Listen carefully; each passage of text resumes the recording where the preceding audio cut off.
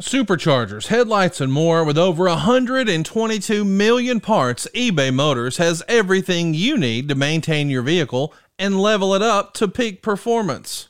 And with eBay Guaranteed Fit, your part is guaranteed to fit your ride every time or your money back. Stay on your A game with all the parts you need at the prices you want. It's easy to bring home huge wins. Keep your ride or die alive at ebaymotors.com.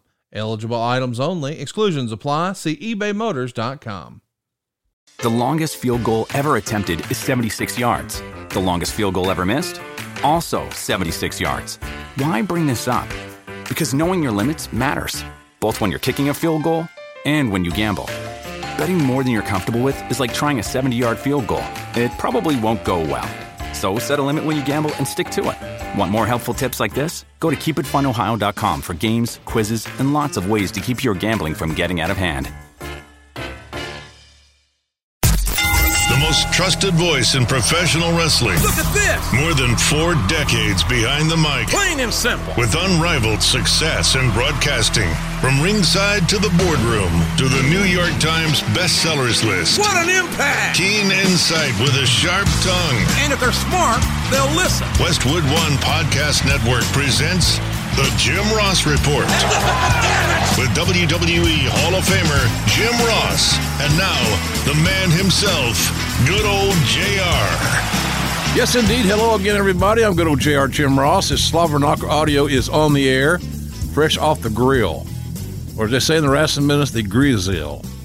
The grizzle is hot. We got a lot of stuff for you today, including, I guess I've been wanting to get on here since we came to Westwood One. Bully Ray Dudley, Bubba Dudley. I'm probably going to butcher his name about 30 times when we speak here in a little while. Co-host of Bust Open Radio, does a terrific job as a wrestling entrepreneur. As you hear him Monday through Friday, or 4 days a week, I think he said. He is on Busted Open Channel 93, Sirius XM with my friend Dave LaGreca. And then when Bully's not there, another Hall of Famer, Mark Henry's on the show. So we'll talk about his experience in radio. We'll talk to Bully Ray. How did he get the name Bully Ray? Why did he change his name after so much name identity? We'll find that out. And what his influences were on getting that name, because it kind of relaunched his career in a large sense. So, again, we thank you guys for subscribing for free to our program on Apple Podcasts, Google Podcasts, Spotify, TuneIn, Stitcher, or however you may listen to your Slobber Knocker audio. And we also appreciate you leaving us that 5-star rating that we always talk about. But right now, kids, without any further ado, we're rolling this baby today now. I'm all jacked up here on Diet Mountain Dew. Here's what's on my mind. Man, I got to tell you, I'm going to start off the program here with what a wonderful time Jerry Lawler and I had in Cleveland this past weekend. Both of us arrived on Thursday. Jerry with his fiancée Lauren, his son Kevin, and Peyton the Prince on Instagram. You should follow the bastard. He's not a bastard. He's a nice kid. At Peyton the Prince on Instagram. He might pee his pants like Drake Maverick. And, well, maybe not. But we had a great time. We had a big media day on Friday. The radio stations are wonderful. I was on Rover, WMMS, 92.3 The Fan, and Cleveland Browns Daily on ESPN Cleveland, the NBC affiliate on Friday night, a Facebook interview, on Donovan Live, a TV show. Just had a wonderful time, and I can't thank these folks enough.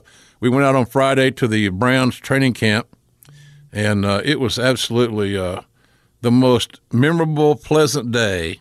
After doing all that media during the day, it was such a joy, and I had a great time. I can't thank all those guys enough.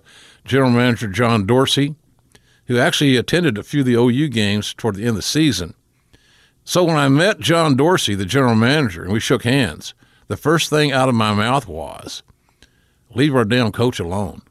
Speaking of Lincoln Riley, because everybody wants Lincoln Riley to go to the NFL, and the Browns got a quarterback that loves Lincoln Riley. And Lincoln will have a job in the NFL someday if he wants it, but I don't think that's anytime soon. I think he loves being the head man of a big-time college program, and he's doing a phenomenal job. I pray that Lincoln Riley is our coach at OU for many years to come. But, man, the Just had a great time. Brad Melton, the equipment manager, gave me some brown swag. I got home with that brown swag, and I looked at it. He gave me a pair of shoes. Now, guess what color these Nikes are?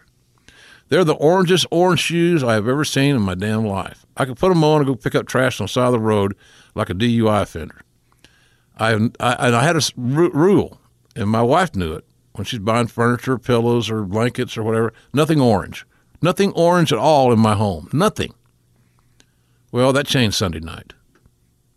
As the king would say, one can't grieve forever. So I have orange Nike shoes in my closet that I will wear. And when somebody says, Jared, what the hell? Those are OSU colors, Oklahoma State. And great alma mater Jerry Briscoe and his brother Jack. I'll say no. And they're not burnt orange, for God's sakes. They are orange, and they're Baker shoes. So when you say Baker in Oklahoma, you're good. And I can tell you something, folks. I've been around a lot of athletic phenomenons in various cities and worked with WWE over the years, the guys, Austins and Rocks and all these dudes, Cena. Baker Mayfield is a phenomenon. Baker Mayfield is the king of Cleveland. And so somebody said to me, well, JR is the voice of wrestling. And I said, well, that's kind of like being the skinniest kid at fat camp. But Baker Mayfield is the king of Cleveland. I think it means a lot. So had so much fun there with everybody. Went to dinner at Cleveland Chop, nice restaurant if you're ever in Cleveland, with Bill Rosinski and his wife Jane. They were there just Jane's a Cleveland girl, so she was there to watch the Browns play, and then they were flying the next day to Seattle. No, that night they were on the same flight with them, as a matter of fact. We left after the game, we flew to Dallas, and I went to Oklahoma City. They went to Seattle to watch the Monday Night Football game there. But it's just so much fun, folks. It's really good to be around the sports-minded, athletic people. Jason Cole of Browns Radio was treating me like a king. Their engineer, David Spano, was so much fun. I follow him on Twitter now. And I was in a radio booth watching the game with our producer, Raphael, and watched Jim Donovan work on play-by-play. And he's really something. He's really, really good. He's old school, storyteller, has passion, and it's real. I loved it. At halftime, I was having a bunless hot dog, carb thing, keto, all that good stuff. Hey, look, kids, keto. I ran into my old friend Mark Schlereth. Makes a great Stink. Stink was on ESPN for years. He's now doing some work for Fox. And I saw him again, and met also Chris Carter, NFL Hall of Famer. It's funny how these guys used to watch wrestling. And that's my hook up to them. They listen to my work and the Lawler's work all those years on Monday nights. It's really rewarding, quite frankly. It's a fun weekend in Cleveland. The Browns won the game. They beat Carolina and Cam Newton. Cam Newton's shoulder is shot. I can tell you. He ain't got no juice. He's got to throw everything off speed because he ain't got no fastball right now that I can see.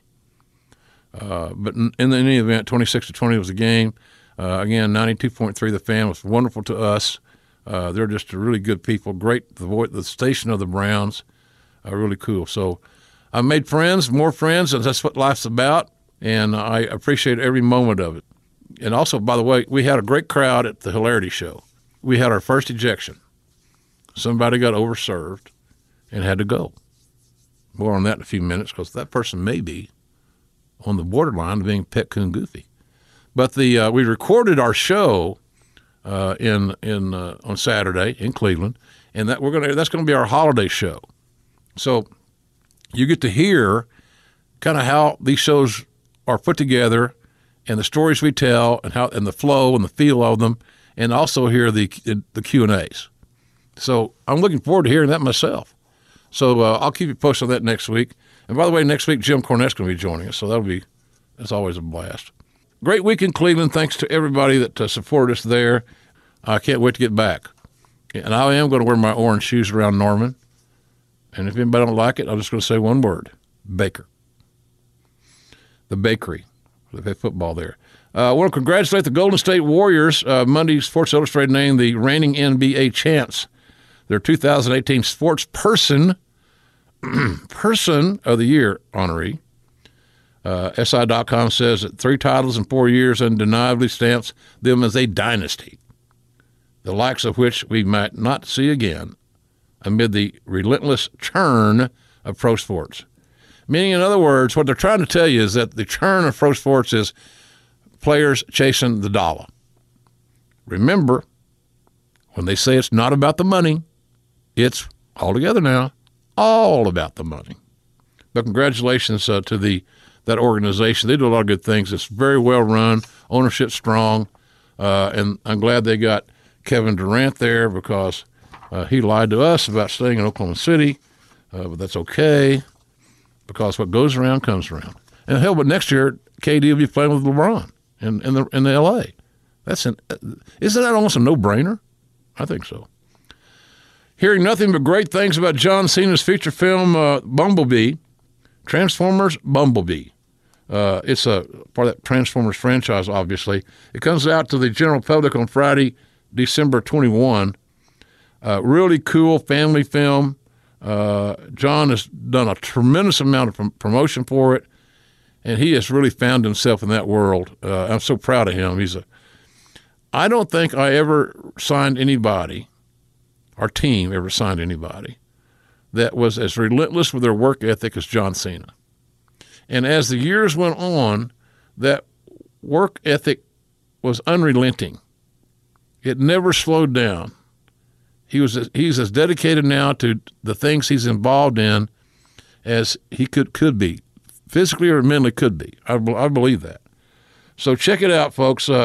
And John, by the way, is going to be back on Raw on Monday, January 7th. It'll be very interesting how he's positioned on that show. It's been kind of maligned lately creatively. They need a hero on that show really, really bad.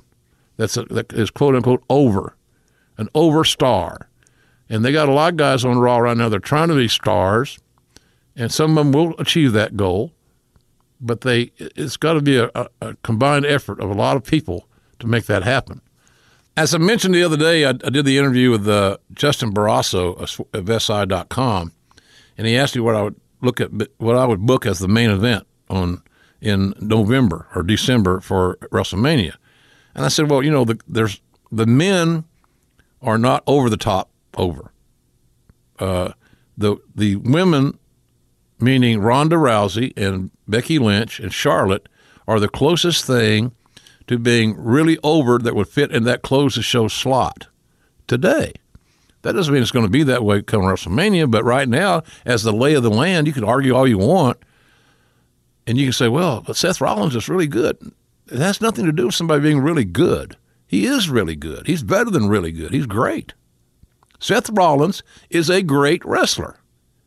And when the company makes a firm commitment to get behind him at every turn in the road so they've got their next Cena on site, then we'll see Seth continue to go up the ladder and finally reside in that promised land of legitimate WrestleMania level year in, year out main eventers. That's a whole team effort, as I said earlier. So Cena coming back is going to be a big help to everybody. He's going to get the rub is good, and we'll see how John is utilized creatively. And he's going to be in great shape. But his presence is sorely needed right now. We talk about a lot of things on the road. When Raphael Morphy and I were in Cleveland, our attention turned to Showtime. I'm a huge, huge fan of Ray Donovan. Many of you know that, follow the show, and big time. And I don't think I've ever missed an episode. It's on my DVR list. It's always recorded. But right after that show is Escape at Danny Mora. And the star of that, in my opinion, is several great performances there, but Benicio del Toro is scary good. And it's a real-life depiction of an upstate New York prison break where 2 prisoners were aided by a female prison worker, and then the subsequent manhunt from this happened a few years ago. True story. The lady apparently started a prison romance with a couple of prisoners, and she helped them escape. And it's really well done. It's just really gritty, and it's real. It's based in truth. How's that sound like wrestling? It's gritty. It's based in truth. It's plausible because it is based in truth. So the presentation is really, really good. So it's something to check out on TV. So Sunday nights on Showtime. We are recording this broadcast, certainly an award winner, on Tuesday. We normally record on Wednesday, and then producer Ted gets after it there in San Diego, and he has the show out on Wednesdays. Our show will always come out on Wednesdays right now. It's our plan. But we're recording it on Tuesday, so I don't know the results of SmackDown or anything that's happening on SmackDown that was monumental to talk about.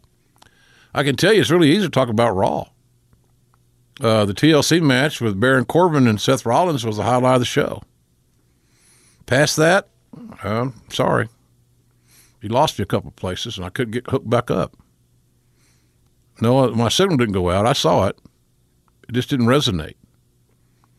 So, but I'll talk to Bubba about that too. We both have strong opinions, and that's all they are. Look, I watch Raw every week. I am a very loyal fan, a viewer. And I'm always going to be. I watch a lot of wrestling. Not just WWE. I watch a lot of wrestling. But I can tell you that there's fundamental issues with there a lack of judgment or continuity. I'm not sure the last person to see those shows is paying attention to the degree that they were not going to let little things that seem like nothing, but they become something, disconnect the viewer from any type of emotional investment. That's what's happening. I mean, it's just last week. You can't have a turn. A wrestler goes from a good guy to bad guy, good guy to bad guy. You can't have that on a weekly basis because all of a sudden, I don't know what you are. Are you fish or are you fowl? And why do I find myself not caring about you? Because you're really good at what you do. Interesting times. But the good thing about all that is that all those issues are easy to correct, in my opinion. So, but Rollins and Corbin, big time talent. Rollins could be the guy there. But it's going to, again, take a combined effort, including by him. He's got to change some of his sequencing up. You can't get lost in a routine. He's really athletic. He looks great. So, but I don't feel the commitment that Rollins is our next guy. Are they just waiting for Roman Reigns to come back after he's kicked leukemia's ass? Are they just waiting for Braun Strowman to get back in the picture? I don't know. I think the thing to do is give this guy the chance to be the guy. And if he can be beaten out of that spot because of ability and performance, so be it. Not just this guy looks a little bit more impressive in an 8x10 type thing.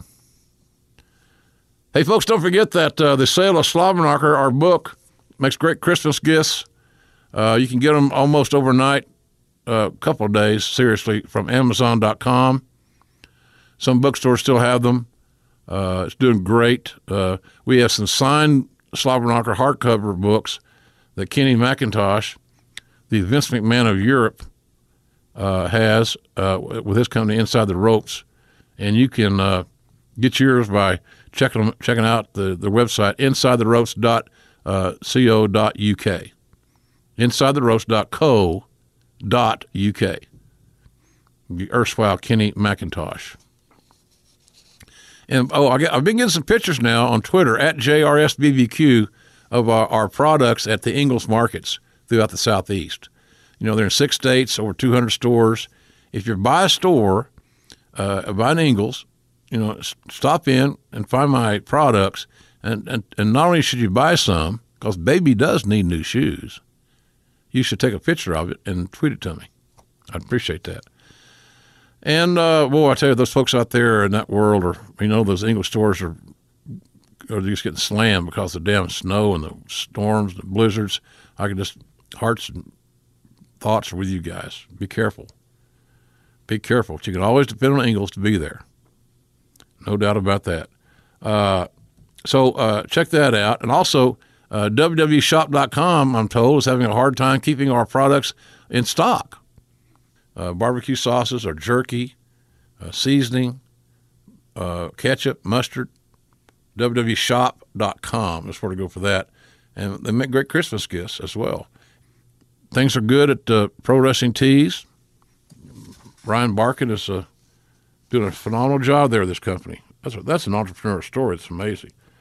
Check out ProWrestlingTees.com/Jim Ross. They got a ton of shirts. I kind of get childlike giddy when I go do a show like the King and I did Saturday in Cleveland, and people come in wearing your shirts.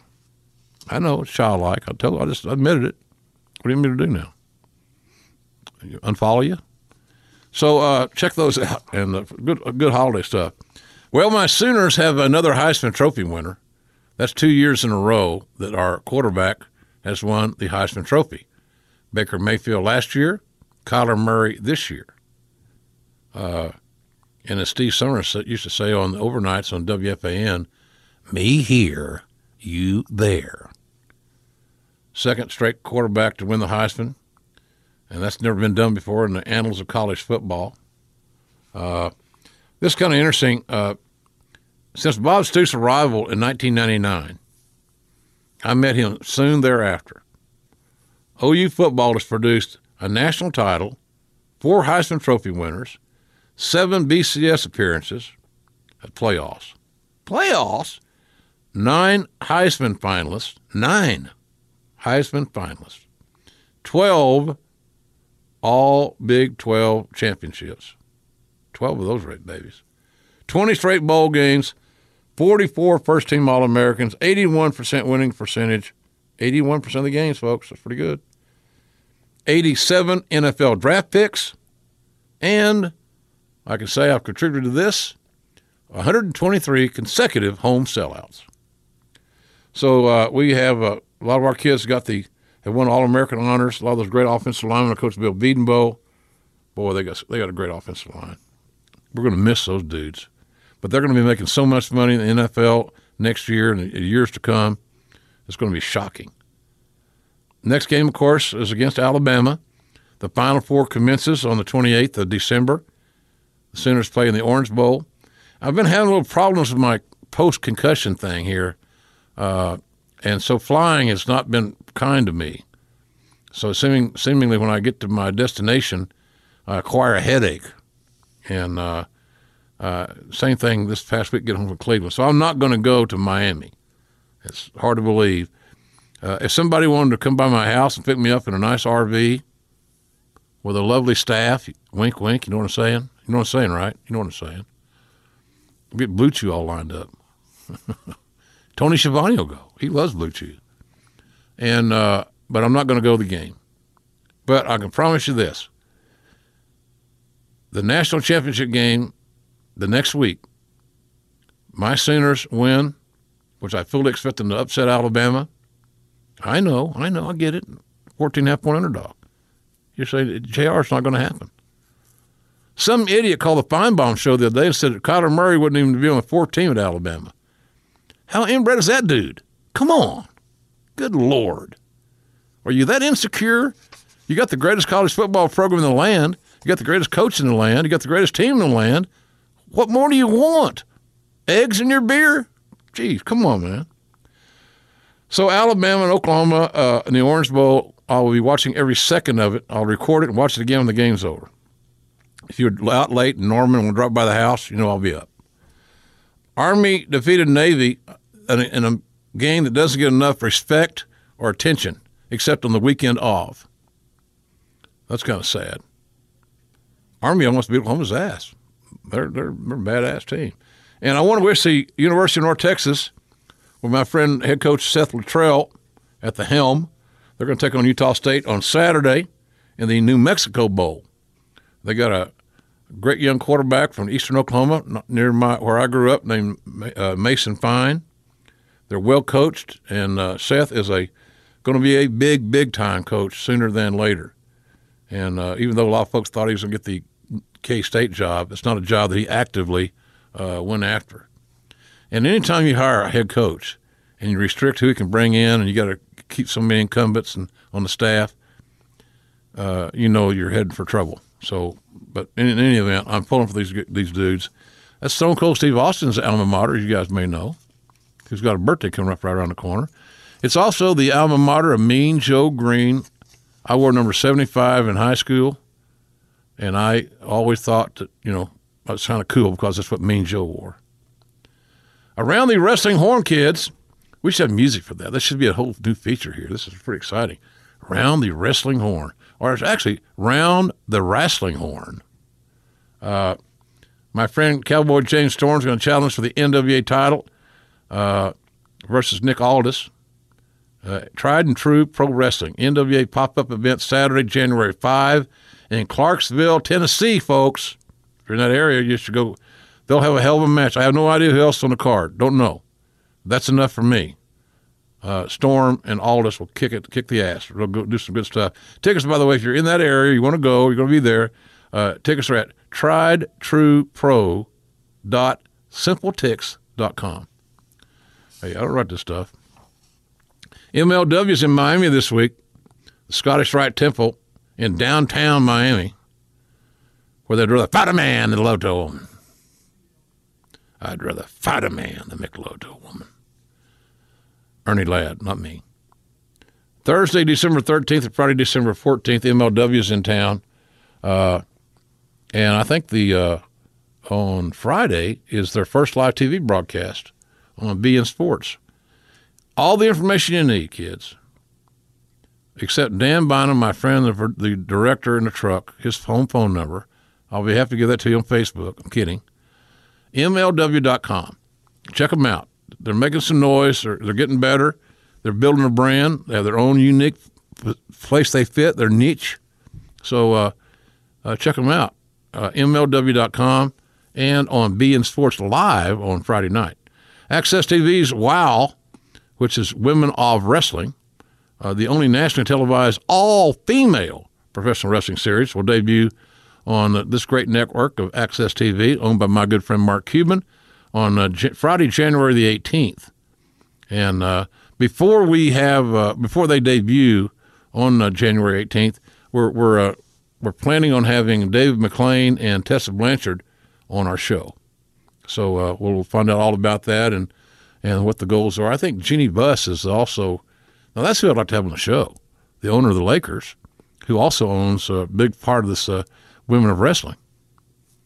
And I'd like to interview her in person, maybe at Culver City. Who knows? It's just an idea. Plus, she's single and beautiful and rich. Not that matters. Just saying. Ring of Honor Final Battle. We're going to talk to Bully Ray. Sorry, Bully. See, I told you I was going to screw it up. We'll talk to Bully Ray this Friday night. They're on Hammerstein Ballroom. Then on Saturday in Philly at the 2300 Arena in South Philly. And really a good show on Friday night. And we'll talk more with Bully Ray about that coming up here in a few moments. Well, more big news out of Access TV. And let me say this right away at the top of this piece of business. I have not, as far as I'm concerned, broadcast my last match on Access TV. I'm unable to get back on their air until past the end of March. But I am optimistic that I will somewhere along the way in 2019 rejoin the team in some capacity. So just throw that in there, just saying, that's all. But the Access is going to air on Friday, December 28th, starting at 2 o'clock Eastern Time on Access TV, a 10-hour Kenny Omegathon. And he talks about his journey. They set him down in the studios, I think, our hotel there in L.A. Got some really fresh material about his journey, and he's had a hell of a journey. And he's a very cerebral, unique dude. I have a lot of respect for Kenny Omega.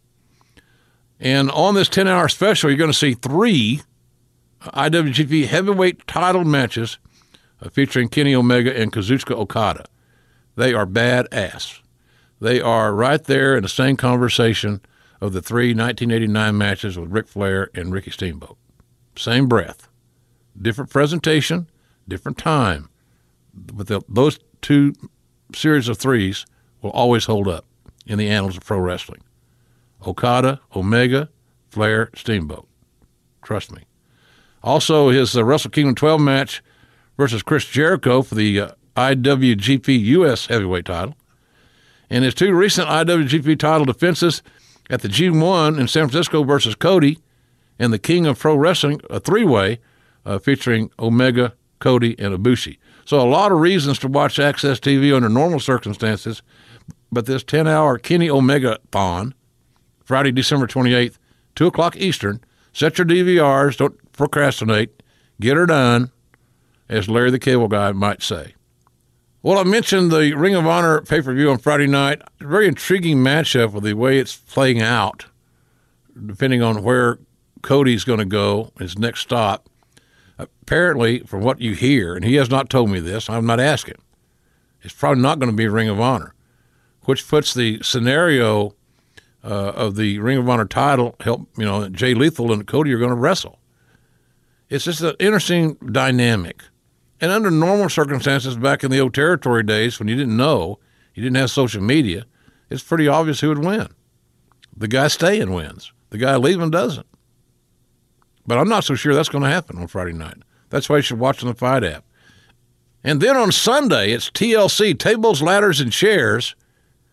That's at the in San Jose, SAP Center. Oh, it's a great building, really great building, this Sunday. On the WWE Network. Now, man, this is an all-star game. It is loaded. It is loaded. I don't know what you consider the main event. Daniel Bryan defending his WWE title against AJ Styles. I'm loving this one, folks. I really am. The first ever women's TLC match in WWE history. Becky Lynch will defend her SmackDown women's title against Asuka, who I love and think she's been underutilized until just recently, and Charlotte Flair, who literally is becoming the Hulk Hogan of the women's division in WWE. So does that mean that Becky Lynch is the Roddy Piper of the women's division? Not a bad comparison. And yes, I know Becky is not Scottish. She's Irish. And Hot Rod was Scottish. I get that, kids. I got 23andMe. I know all about this stuff, this DNA stuff. It's good stuff. Ronda Rousey's going to defend against 300-pound Nia Jax. Boy, that's something. Then you got Ambrose, Rollins, Intercontinental title. They could steal a show. A lot of these things on who's going to steal a show and all this depends on where they're placed on the card and how much time they're able to be presented to tell their story, and then telling their story. Well, if I'd had 20 minutes, we'd have had a great match. Oh, bullshit. Come on. 20 minutes. You had 18. Yeah, I know. I need 2 more minutes. No, you got to do a better job of planning. Maybe you shouldn't try to memorize all this stuff. Maybe you should feel the audience and give them what they pay to see. Interesting concept. So I'm going to be watching both those pay-per-views Friday. So if you look, all my buddies, if you want to get a hold of me, I'll answer the phone on Friday night and Sunday night because I'll be home watching wrestling. And that, ladies and gentlemen, is what's on my mind and on my weekend agenda. So now that we've established the genealogy of Becky Lynch and Roddy Piper, God bless his soul, I want to tell you about 23andMe because this has really been a fun thing for me. Really, really fun. And I am excited about being involved with 23andMe as a sponsor on our program. It's named for the 23 pairs of chromosomes that make up our DNA. So it's just amazing because it tells you so much about your history, your heritage, who you are, where generations of your family came from. It's amazing to be able to talk to my children and my grandchildren about Grandpa's family. And they need to know these things. And I think the younger generation is so used to getting information off their computer and the social media and all these things. They're interested in these things. And I just believe that you're going to love it as well. And so it's simple to do. I mean, you spit into a tube, send it back in, and in a few weeks you get all your stuff back, all your information. So now through December 25, Christmas Day, you get 30% off any 23andMe kit. I'm telling you this, I think it's a great gift idea. I really think it's a great gift idea. And especially for the older folks in your family or those of you that have younger children. We all want to know the story. Where did I come from? How did we get here? Where did our journey start? So you get 30% off 23andMe if you order your kit at 23andme.com/JR. That's the number 23andme.com/JR. Again, that's 23andme.com/JR. You're going to love this. Remember, everybody, if you haven't checked out Slobberknocker, My Life in Wrestling, it's Amazon.com. Hardcover is available, the ebook, and the audio version, which I read myself, and I think you'll probably like that. It was challenging to do, but we got her done. And a lot of folks that bought the audio book really like it. So Amazon.com is your spot there. And again, if you hustle, you can get everything you want from them by Christmas time, as far as my book is concerned. Slobberknocker of the Week is interesting this week. It's very diverse, but it's football-centric in some ways and some music. Russell Westbrook is neither a musician or a football player, but he's doing a hell of a job with Oklahoma City. His role is evolving. It's not all about Russ. Not that it's his side, but he's got help. He's got a good team around him. That's what I mean. It's not all about Russ. And Paul George is amazing, and he's really fitting in well with the Thunder. So those cats have done a great job. I'm going to their game on New Year's Eve. They play the Dallas Mavericks in the Peak in Oklahoma City. And I'll be there on courtside watching the game on New Year's Eve. Just a real nice way to bring in the new year and stay out of jail.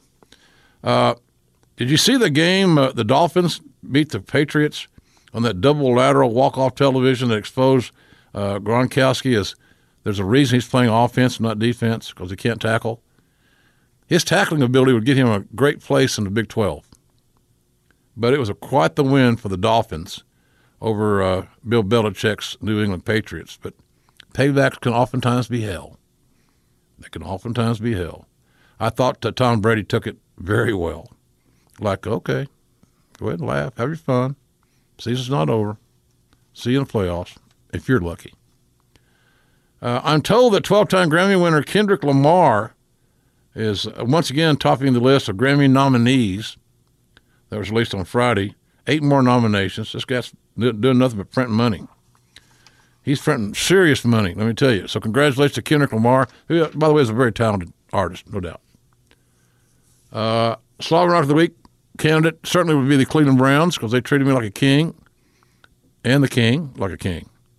And I enjoyed talking to Baker Mayfield on Saturday. I'm there on Friday. I go to the camp and meet all the guys, all the equipment people and the coaches, the radio crew. And I did the Browns Daily radio show. Really all good. And John Dorsey, the general manager, said, "Have you seen Baker?" And I said, "No. I didn't know if he was even here." He said, "Yeah, he's here. Come with me." So he takes me to the quarterback meeting room. So good old JR interrupts the quarterback meeting on Friday, and John says, "Baker, got somebody here wants to say hello to you." And I'm sure that those quarterbacks are a little bit miffed because I'm interrupting their concentration. And until he turned around and saw it was me, then it's like, "Hey, JR, what the F are you doing here?" So I said, "Come to see you."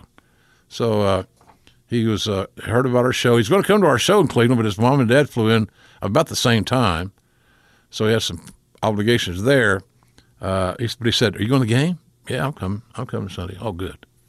And they won 26-20. Love seeing old friends like that. Certainly, I'd be remiss to not mention Kyler Murray won the Heisman. That's certainly that certainly gives you the cachet to be a Slobberknocker of the Week nominee. But guess what? He didn't win it. And neither did Derrick Henry, who had an amazing night on Thursday night, stiff-arming everybody that was in a different color shirt than him.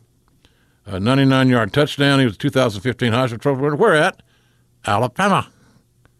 I was on the phone the other day texting my friend Eli Gold, who's the voice of the Alabama Crimson Tide.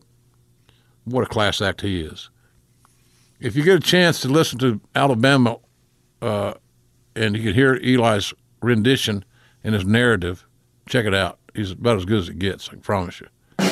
But this week's Slobber Knocker of the Week, folks, goes to my old friend. We lost another great one. Larry the Axe Hennig is a Slobber Knocker of the Week. I called him one time at a function. He got a kick out of it. The Secretariat of Pro Wrestling. Now, here's the deal. Secretariat was you guys know, a thoroughbred racehorse, a stallion. He was a sorrel. I mean, he was almost red. And Larry had a lot of red hair back in the day. And he was bigger than most horses. Larry was bigger than most men. Hence, the Secretariat, because he had Mr. Perfect Kurt Hennig out of his loins, and Joe Hennig out there as well, his grandson. And I just love Larry. I really did. I never heard anybody say a bad thing about Larry, and that's a small little group you can talk about that. Owen Hart was one that people didn't bitch and moan about, and Larry Hennig was another guy that just you never heard a bad thing about him. A really great talent and a fun man. He loved my barbecue sauce. I'd send him sauce periodically, and every time I saw him, he'd look at me like, "Where is it? What's going on? What are you talking about? The sauce. I need sauce. I'm out of sauce. I got 18 grandkids." He gives me all these numbers. How many kids, grandkids, and neighbors he's got. He's always got to cook for. So I love Larry. He's a good man. The wrestling business lost another pioneer, another great statesman gone at 82 this past Thursday due to kidney failure. I love you, Larry, and I'm so honored I got to know you, even though it was on our back nine. It was a pleasure. And please rest in peace.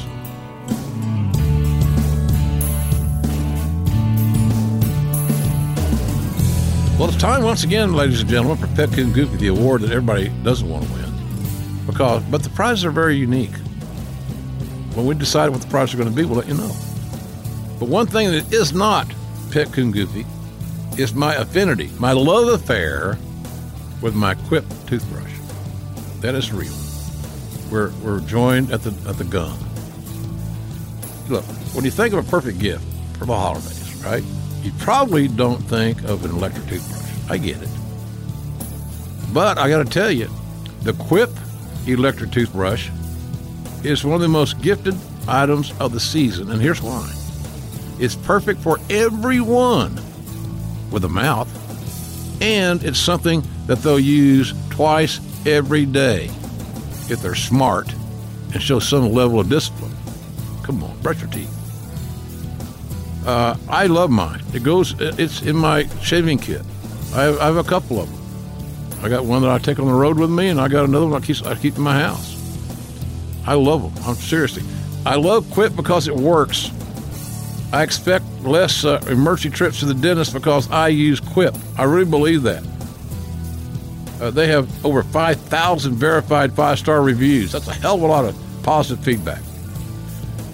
We live in a society where nobody goes out of their way to provide a positive word if they don't have to. And they do it with Quip all the time because it works. It looks like a big ticket tech gift with a stocking stuffer price starting at just $25. $25. Go to getquip.com/JR. Do it right now, folks, and you'll get your first refill pack for free with a Quip electric toothbrush. You're going to love it. That's your first refill pack free at getquip.com/JR.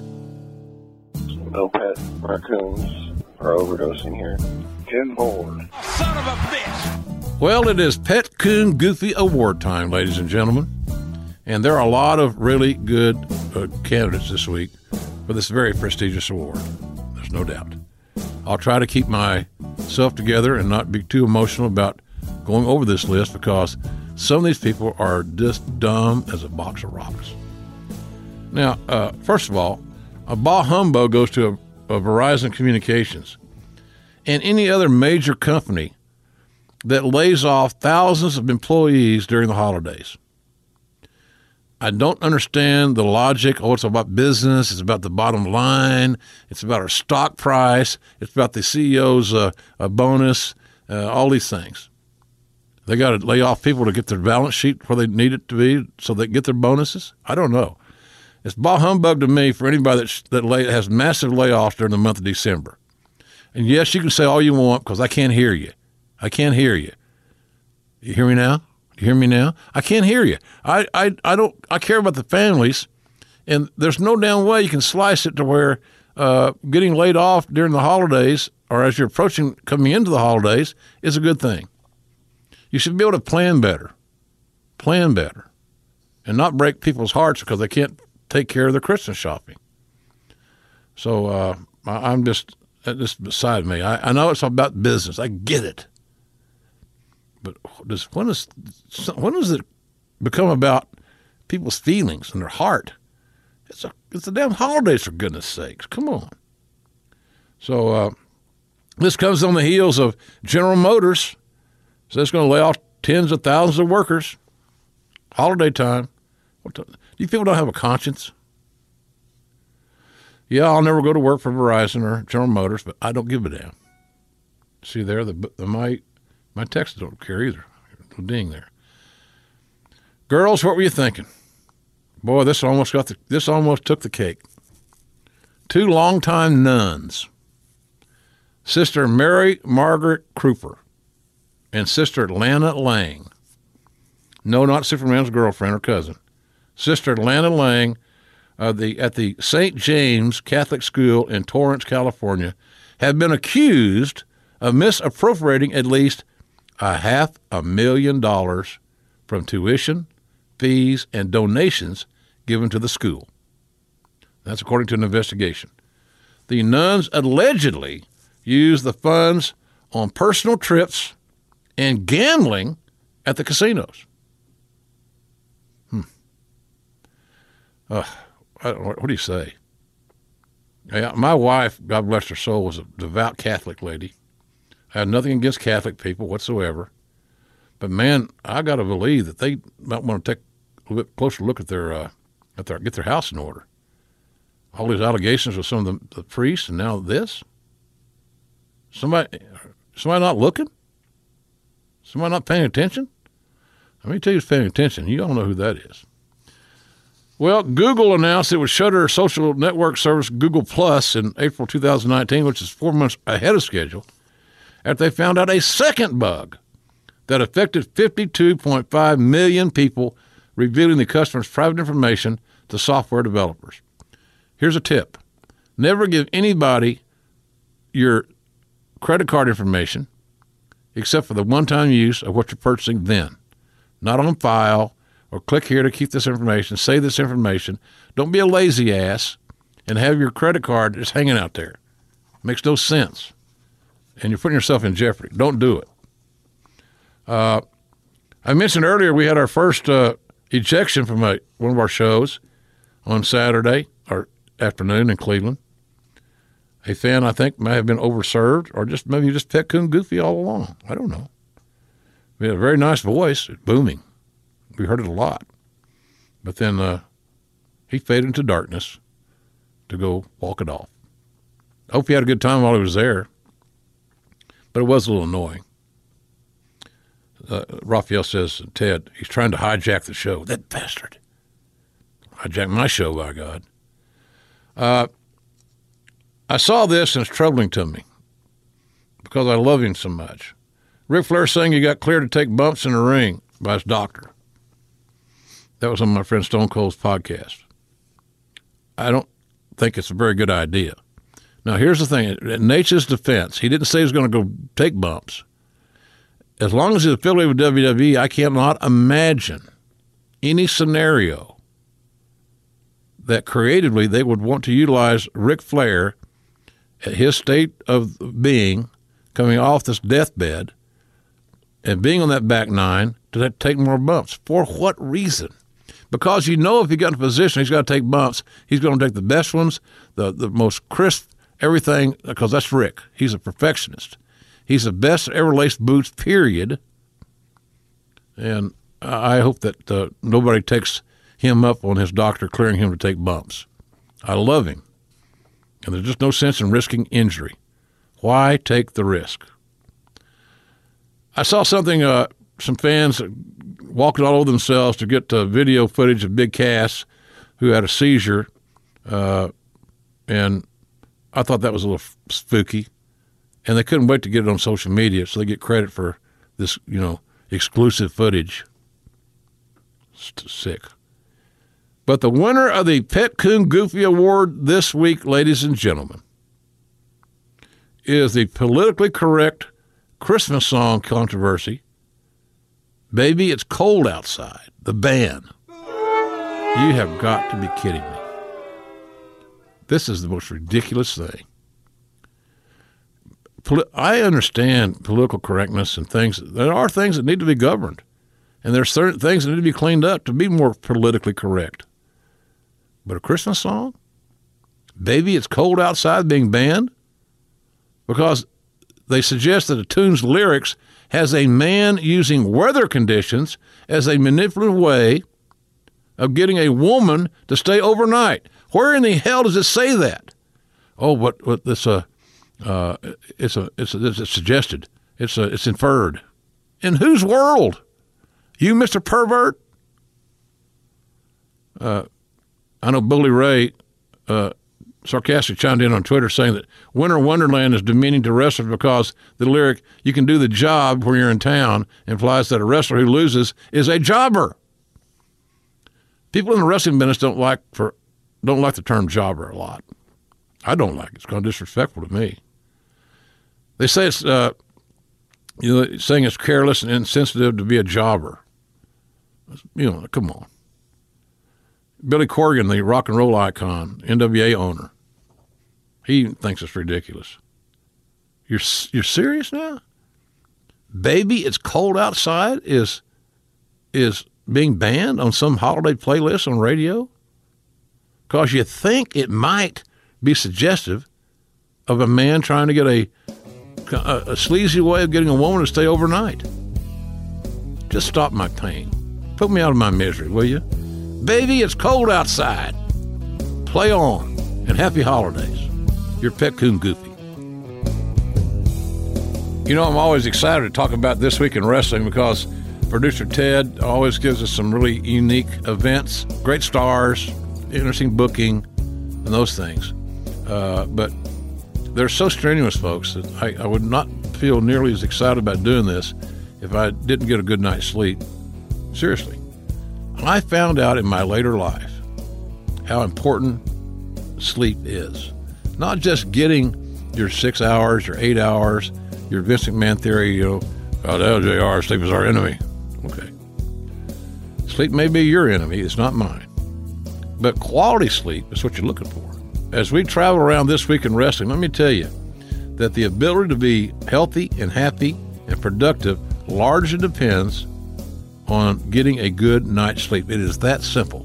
Don't let anybody else overthink your world for you, because most things that we deal with as adults, older adults, veterans, whatever, aren't that complex. So if you're struggling to get a good night's sleep, you got to try Purple Mattress. It's that simple. And you're probably saying, well, JR, how is Purple different from other mattresses? Well, first of all, the Purple Mattress will probably feel different than anything you've ever experienced because it used this brand new material that was developed by, get this, an actual rocket scientist. I mean, that dude was smart. It's not like the memory foam that you may be used to. The Purple material feels very, very unique because it's both firm and soft at the same time. So it keeps everything supported while you're still feeling really comfortable. And it's breathable. That means this, it sleeps cool. You want a risk-free trial? How about 100 nights? If you're not fully satisfied, you can return your mattress for a full refund.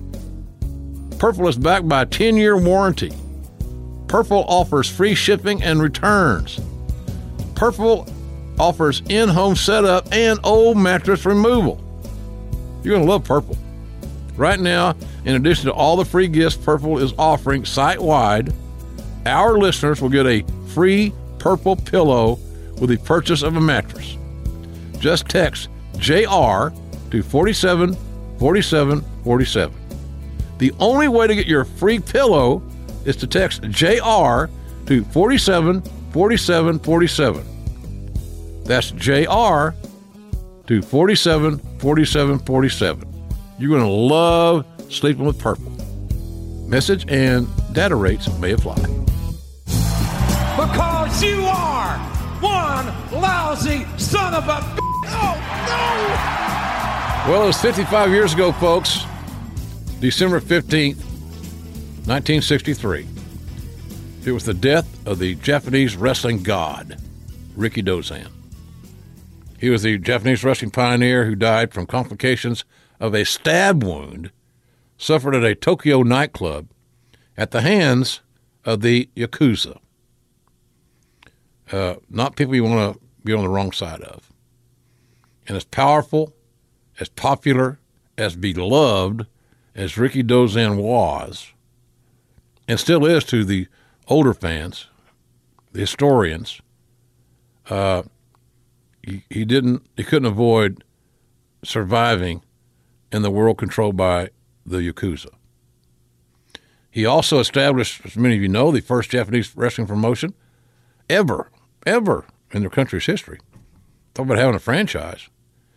That was called Japanese Pro Wrestling Alliance. That was created in 1953. And prior to Ricky Dozan's death, he also trained future legends Antonio Inoki, Kentaro, and the Giant Baba. So his legacy was amazing. You don't get on the wrong side of the Asian version of Tony Soprano. Just doesn't pay off. 33 years ago, at a live New Japan event in Sendai, Japan, the team of Kimura and Fujinami defeated the team of Inoki and Sakaguchi in the tournament final to become the first ever IWGP Tag Team Champions. They had a long reign, and by the way, the current IWGP Tag Team Champions are the Gorillas of Destiny, the two sons of Haku, Tama Tonga, and Tonga Loa. They're really, really good. So check them out anytime you get a chance. They're a badass, athletic, physical team. My kind of duo, I can promise you. 30 years ago, December 13th, 1988, UIC Pavilion, Chicago. Huge show there, the first ever AWA pay-per-view event, and the only one they did. In the main event, my man Jerry the King Lawler was the AWA champion. He defeated Kerry Von Erich, and who was the formerly known as the World Class Champion, WCWA. You keep all those initials together, you're a better man than me, Gunga Din. In a title unification match, Lawler wins it. He was also later awarded a third title belt by the USWA, making him the Unified World Champion. Jerry told me over the weekend that he's won more pro wrestling championships than anybody alive. It's almost like some number right below 200. Pretty impressive. Nice tenure, right? And some days, remember, kids, the most powerful weapon in wrestling is not the pile driver. No. It's not brass knucks. It's not even a sledgehammer. It's the eraser on the end of the booker's pencil. 28 years ago, Kiel Auditorium, St. Louis, make it December 13th, 1990, NWA Starrcade featured the Pat O'Connor Memorial International Cup. I remember this event. I think I was working at ringside for that baby. And the Pat O'Connor Memorial International Cup tournament saw the Steiner brothers defeat the team of the Great Muta and Mr. Saito in the tournament final. That was a real good match, too, as I recall. This was a dandy. Lex Luger defeated then-champion Stan Hansen in a Texas Lariat match for the NWA United States Heavyweight title. To say that Stan Hansen ran roughshod in that match would be an understatement. To say that he, quote-unquote, laid it in on Lex with that bull rope would be another understatement. And when you're sitting at ringside, mere feet away, where you could put your hands from your seat on the ring apron, you could hear all of it. And you heard some things you didn't want to hear. It was painful. And then the main event, the then-champion Sting defeated the Black Scorpion in a steel cage match. I remember Ole Anderson, those promos from the sound booth. Sting. hey, during the process of this, the Black Scorpion, there were many weeks we had no idea who the Black Scorpion was going to be. And if Ole had the idea for the blow-off, he wasn't talking. And so no one knew exactly where the Black Scorpion storyline was going. Well, it went to St. Louis on December 13th, 1990, and the Scorpion was revealed to be Ric Flair in disguise. And I'm not sure, I think my friend Dennis Brent, who I worked with for Cowboy, then he worked in Atlanta, and he worked in WWE. Check him out on Facebook and Twitter, Dennis Brent, good friend. And I think he has that mask. I think Rick gave him the mask because Rick didn't want to see the damn thing anymore the rest of his life. Sting. Oh, God, what a business. 20 years ago, Rogers Arena, Vancouver, BC. WWF rock bottom in your house. This is an interesting deal because nobody saw this coming, I don't think. Mankind defeated The Rock by knockout, essentially. The Rock passed out due to the mandible claw submission in the WWF World Heavyweight title match. Mr. McMahon then subsequently declared the title would not change hands because The Rock did not submit. And that was also the night that Austin defeated The Undertaker in a buried alive match, thus earning a spot in the 1999 Royal Rumble. Austin had that backhoe. He loaded it, got in the arena and used it to bury The Undertaker. Unfortunately, I was not on site for that event. I was still healing from my second bout of Bell's palsy that occurred the week prior at the Capital Carnage pay-per-view in the UK. But I did watch the show without a doubt. 19 years ago, National Car Rental Center in Sunrise, Florida, another building I'd like to play. It's a good town, good market. Armageddon, 99. Miss Kitty won the WWE Women's title in a Four Corners evening gown match. Oh, Lordy. What a crew. And, I talk about Ivory and Jackie, Miss Jackie and Ivory, two Hall of Famers. They were in that match with BB and Miss Kitty. BB and Miss Kitty, Stacey Carter, were not trained wrestlers. But because Ivory and Jackie Moore were so damn good, so professional, they took care of the other girls. That's a big thing for a locker room. And that was also the night that some of you young dudes reached for the Kleenex when Miss Kitty exposed her puppies on live television. Fellow Westwood One podcaster Chris Jericho earned the WWE Intercontinental title that night, defeating China by submission. Ugh. Intergender matches stop my pain. That was insanity. Completely breaks any sort of theater of the mind and suspended disbelief there is. Not knocking Joni. I had spent a lot of hours with Joni trying to help her as she was moving her way out of WWE. But she was always a pleasure to work with. But she should not have been wrestling men, in my opinion. Sorry. In the main event, Triple H defeated Vince McMahon. They went down there 30 minutes. A no-holds-barred match. Stephanie gave Triple H a sledgehammer, which he used against Vince for the victory. And that was considered the dawn of the McMahon-Helmsley era in WWF. And finally, on This Week in Wrestling, 10 years ago, December 14th, 2008, it was the HSBC Arena in Buffalo, New York, the home of the Anchor Bar, DePaulo's Restaurant, and a lot of great memories for OJR in Buffalo, New York. Matter of fact, that's my friend Bill Rosinski's hometown, Buffalo. It was Armageddon at 08. It was an 8 Diva Santa's Little Helper tag team match. Whoa, boy. That times changed. Listen to these teams. See how the skill levels are matched up. Who's there to keep the rudder in the water? You had one team featuring the beautiful Kelly Kelly.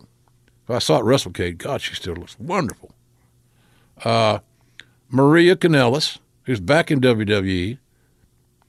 Michelle McCool, who's married to The Undertaker. And the never-aging, wonderful future Hall of Famer Mickie James. That was one team. And the other team that they faced, Jillian Hall, saw her I think I saw her at Russell Cade as well. She looked great. Maurice, now married to The Miz. Natalia, who was involved in that silly issue involving her father and a storyline on Raw, which I thought was a waste of time. It was the wrong kind of heat.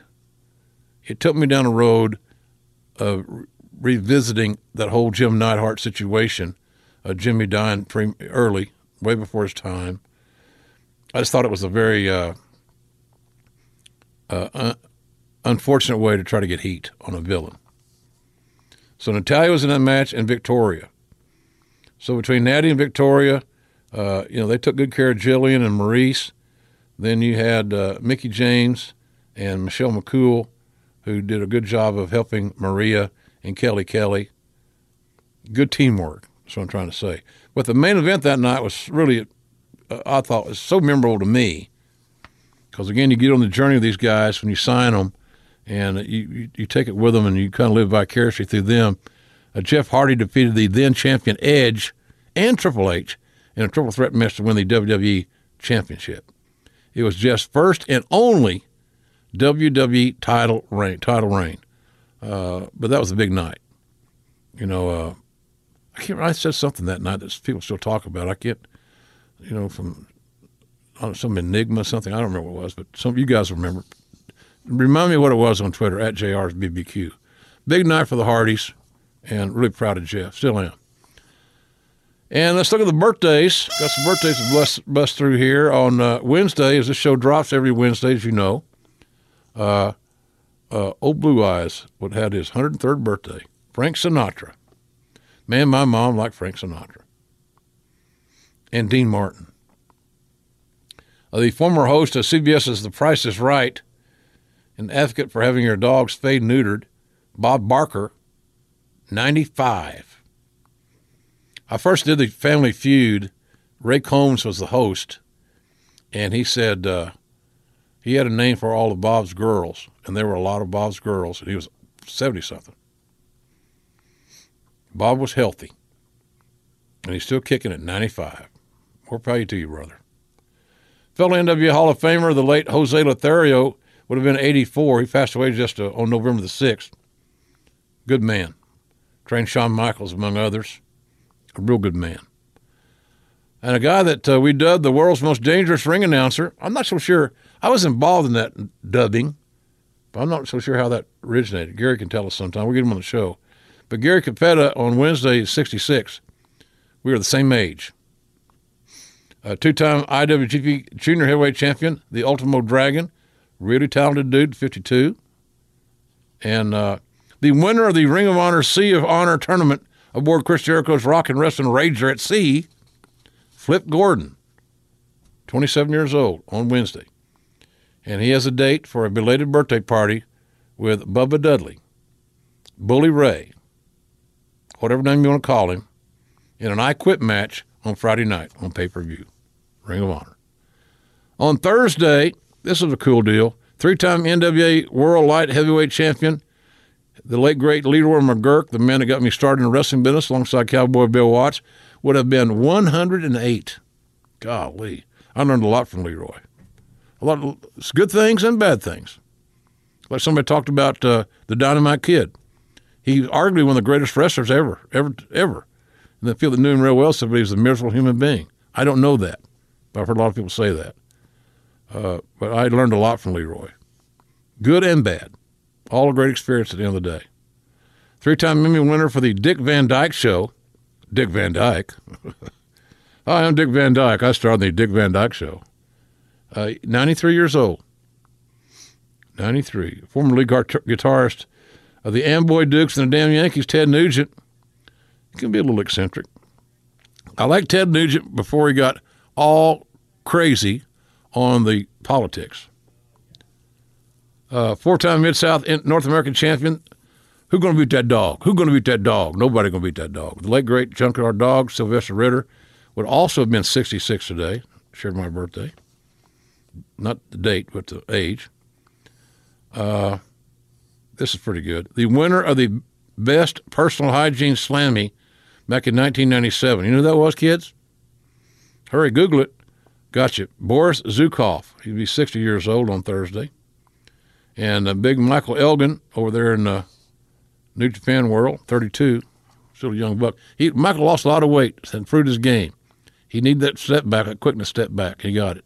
On Friday, one half the Kangaroos, Al Costello would have been 99. Great team, too, boy.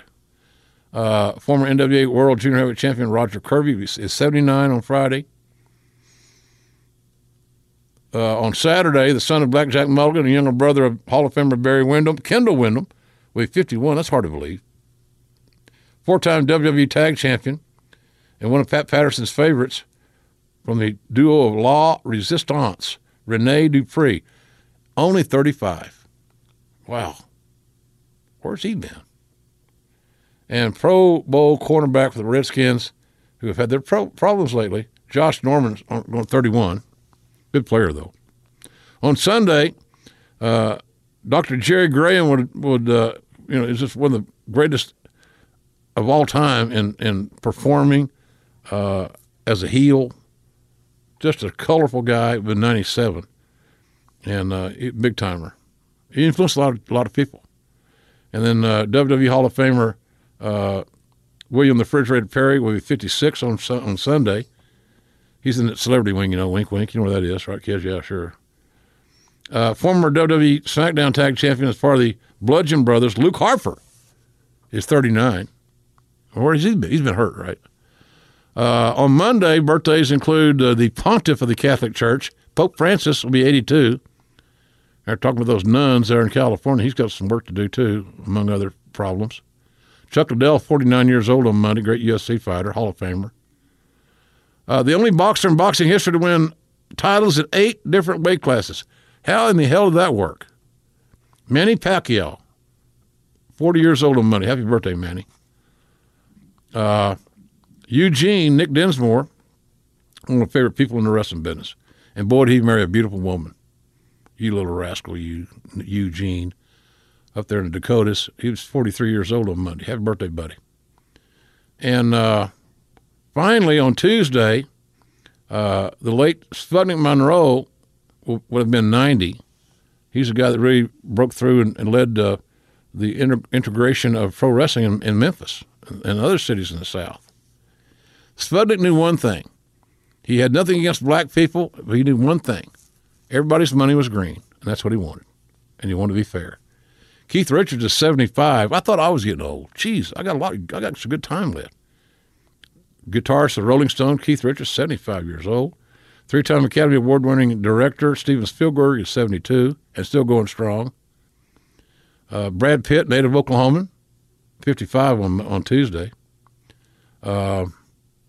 And looky here. Look what's here. Also on the 18th, some of my favorite folks. Trish Stratus will be 43 on Monday. Wish her happy birthday on Twitter. She'd love that. My man Rob Van Dam will be 48 on Monday. One of the best ever. And then finally, to wrap up the birthdays here this week, WWE Hall of Famer, good friend, talk to him just probably once every week or two. The Rattlesnake Stone Cold Steve Austin will be 54 years old on Tuesday. If you want to wish Steve Austin happy birthday, give me a hell yeah. And remember, guys, go on by, because old JR's got the cake. You've got mail. Remember that you can email me to the Jim Ross Report at gmail.com. Suggestions, guest ideas, your feedback, things you like, things you don't like. Producer Ted and I, I'd love to hear from you guys. We care about what you think, because this show is not going to work without your support. You're telling other people about our show. So the Jim Ross Report at gmail.com is the address. This is from Jim, the English teacher. Now, when I first saw this, I said, he's going to get me about my vocabulary or my use of my butchering of the English language.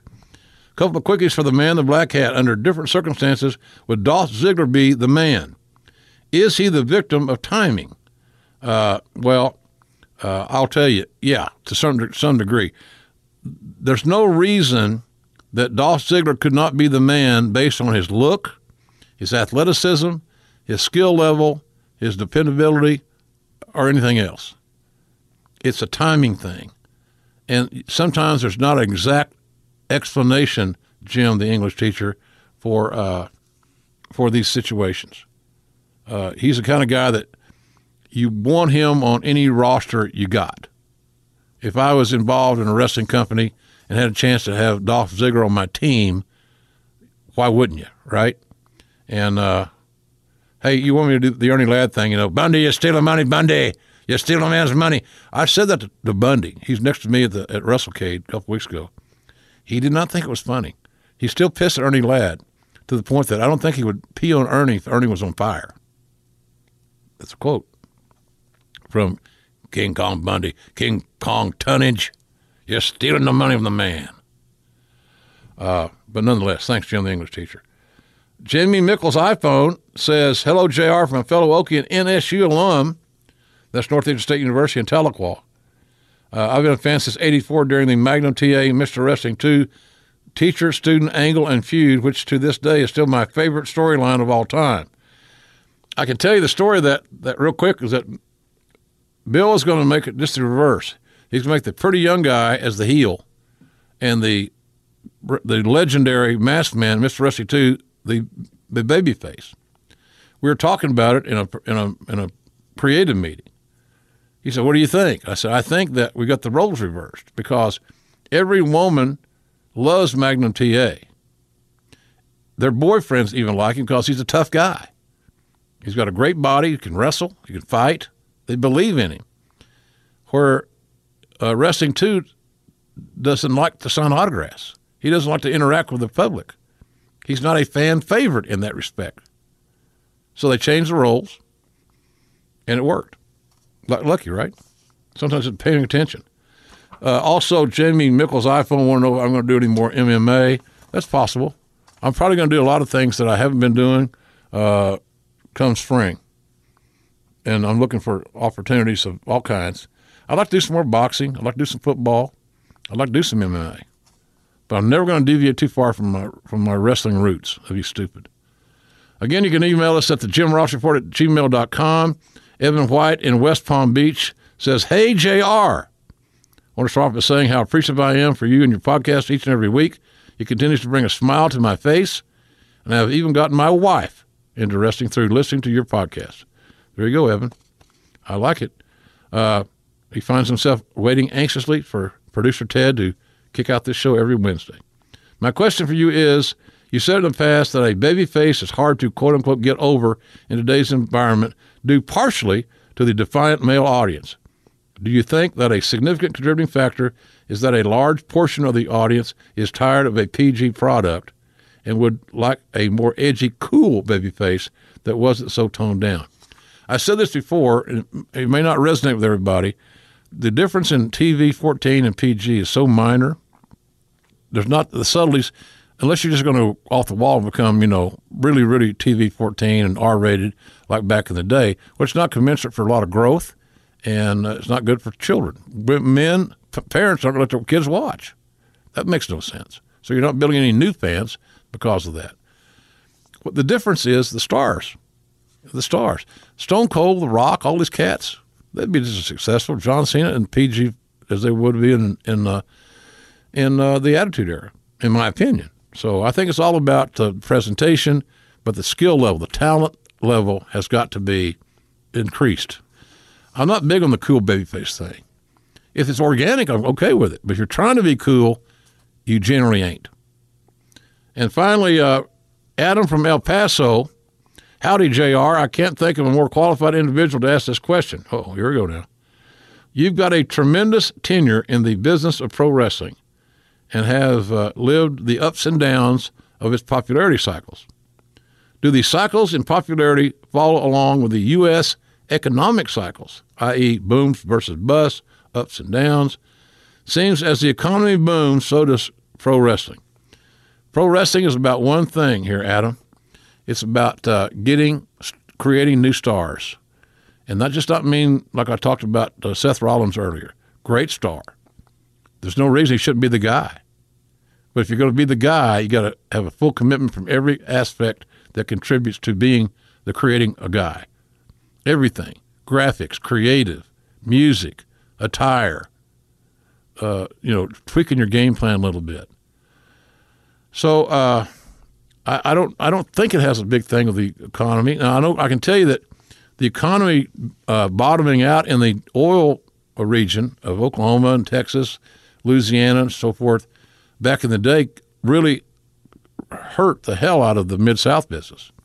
We had the best TV ratings we'd ever had, but people could not afford because the unemployment was so high. People were more worried about paying their grocery bill and their rent and so forth than going to watch wrestling. They watched TV. They didn't have the money to go to the house shows, and it really adversely affected everything. So in that case, you're right. But I think more than anything, the pro wrestling business is not unlike the UFC. It's not unlike the NFL. It's not like a major movie studio. It's all about creating new stars that people cannot get enough of, and that they will make an emotional investment to see that star perform. And that's this week's mailbag. So remember, get back at us, thejimrossreport at gmail.com if you choose. You know, I'm very conflicted here today, ladies and gentlemen, because I really like this guy, but I don't know what to call him. Should I call him Bully Ray, Bubba Ray, Ray Ray, or at Bully Ray 5150 on Twitter? But today, probably all over the road. Nonetheless, Bully Ray is here. Hey, thanks, man, for joining me. Well, thank you, JR, and you are the guy that signed Bubba Ray to his first WWE deal, but I am the guy that invented Bully Ray. But being that you are who you are, you can call me whatever the hell you want. Okay, well, thanks.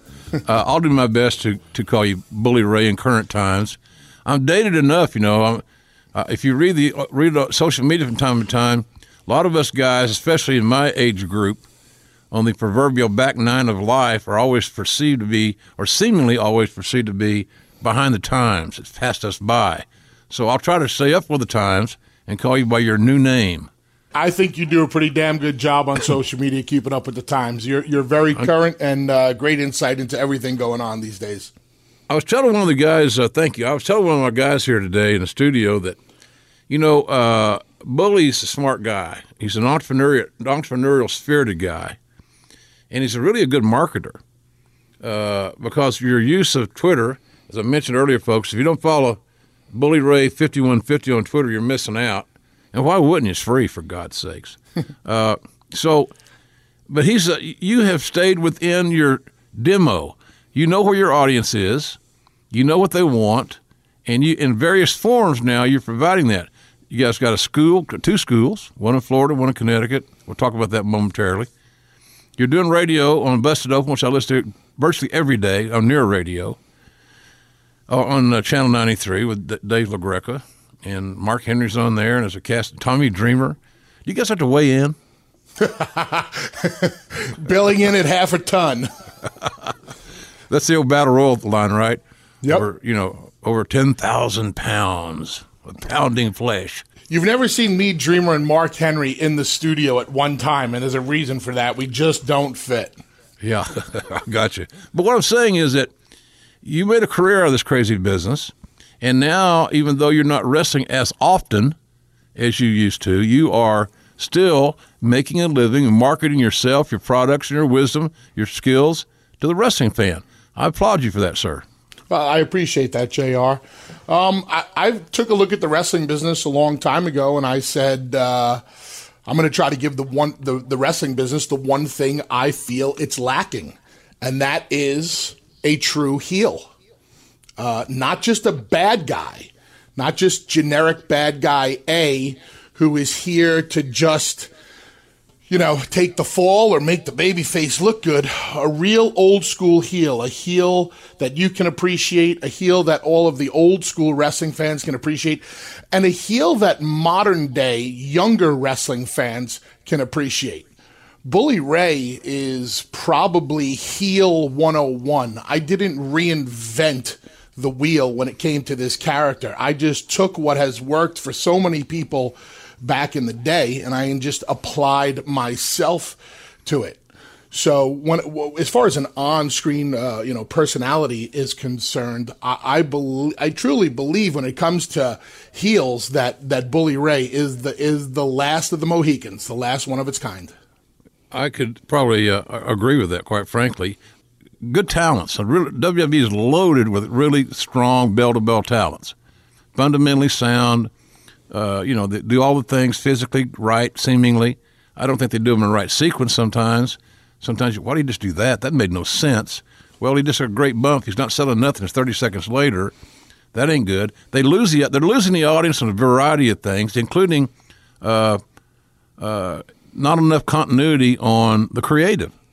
Some things are done. It's like Monday Night Bully. Monday night they get two managers that might be good someday. Leo Rush. I like Leo because he's going to be able to take a great ass whipping. I don't want to see him get his ass whipped or touched for months and months and months. Well, so much for that theory. The other guy, Drake Maverick, he is a very polished guy. It's just too damn bad he's not 6'3" or 4. He'd be making a ton of money. But he's got something. He's got something. All of a sudden, he's winning and losing tag titles. You lost me. Why do we have three men in a tag title match and one's the manager and there's no angle other than pissing on somebody's robe? I don't get it. I think it just goes back to too much entertainment and not enough sport. And I agree with you, especially when it comes to Drake Maverick. I remember the first time I saw him in TNA. My exact words to Jeremy Borash, who now works down in NXT, was, "That kid has it." And you're right. If he was 6'4", 250, he would be a gazillionaire by now. But I agree with you. There are so many things that don't make sense. And when I watch, I try to watch as the professional, but I also try to watch as the fan, because then I have to talk about it on Busted Open. And the things that, that don't make sense, I find often are insulting my intelligence. And I'm wondering if other people feel that way. Does a 13-year-old in Sheboygan, Wisconsin really know if their intelligence is being insulted? No. But the 40-year-old man in New York, Philadelphia, and Chicago knows that it is. However, when the WWE looks at its numbers, JR, I think everything points in a positive direction for them. So why should they change their product? A good point. And the bank accounts are good. They're profitable. The stock is healthy. This, I think, is just a creative thing, and I think that a lot of the issues regarding the negativity being shoveled on WWE, especially for Raw, because honestly, I bleed that brand. I was on that show for years and years and years. I take a lot of pride in saying that. I don't like where it is. I don't like how it sounds. I don't like the continuity. There's a lot of things I do like about it, but a lot of those issues, I believe, are subtleties that they're not paying attention to detail. And again, in the old theory, you wouldn't blow the heat off or get your managers both involved on the same night. You'd roll that thing out for a while and make it mean something. I remember when Cornette first got into a match in the NWA or Mid-South. It drew a ton of money because he had been untouched and he had a ton of heat. One of the things that I have a hard time with, and this is not only with the WWE, this is with any wrestling company, but since we're talking about Raw, and it's the easiest thing to talk about it because we're so programmed. It's the flagship. It's the flagship of the business. We're so programmed to be in front of our television sets at 8 o'clock on Monday nights. What I'm not a huge fan of is that we open the book at 8 o'clock and then we close the book at 11.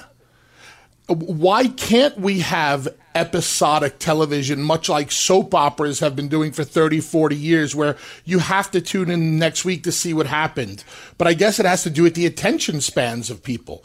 Everybody's attention spans are so short that they're going to give you the best 3 hours that they possibly can. They're going to get in, get on, get off, get out, and get to the next town and give you the next show.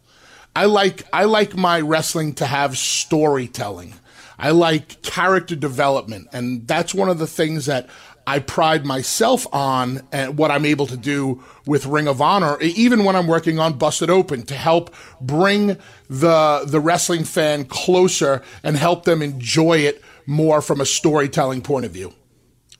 I just think there are a lot of little fixes that can be made that would increase the positive perception of the flagship show. And not unlike it was in the 80s, when WWE WWF got hot with Hogan, that trickled down to the territories that were run correctly. I worked in one that was run correctly by Bill Watts, who was a genius. And that Eddie Graham school, that same level of intellect. And I was very, very lucky to be there when I was at that age, yearning to learn more, sponging everything up.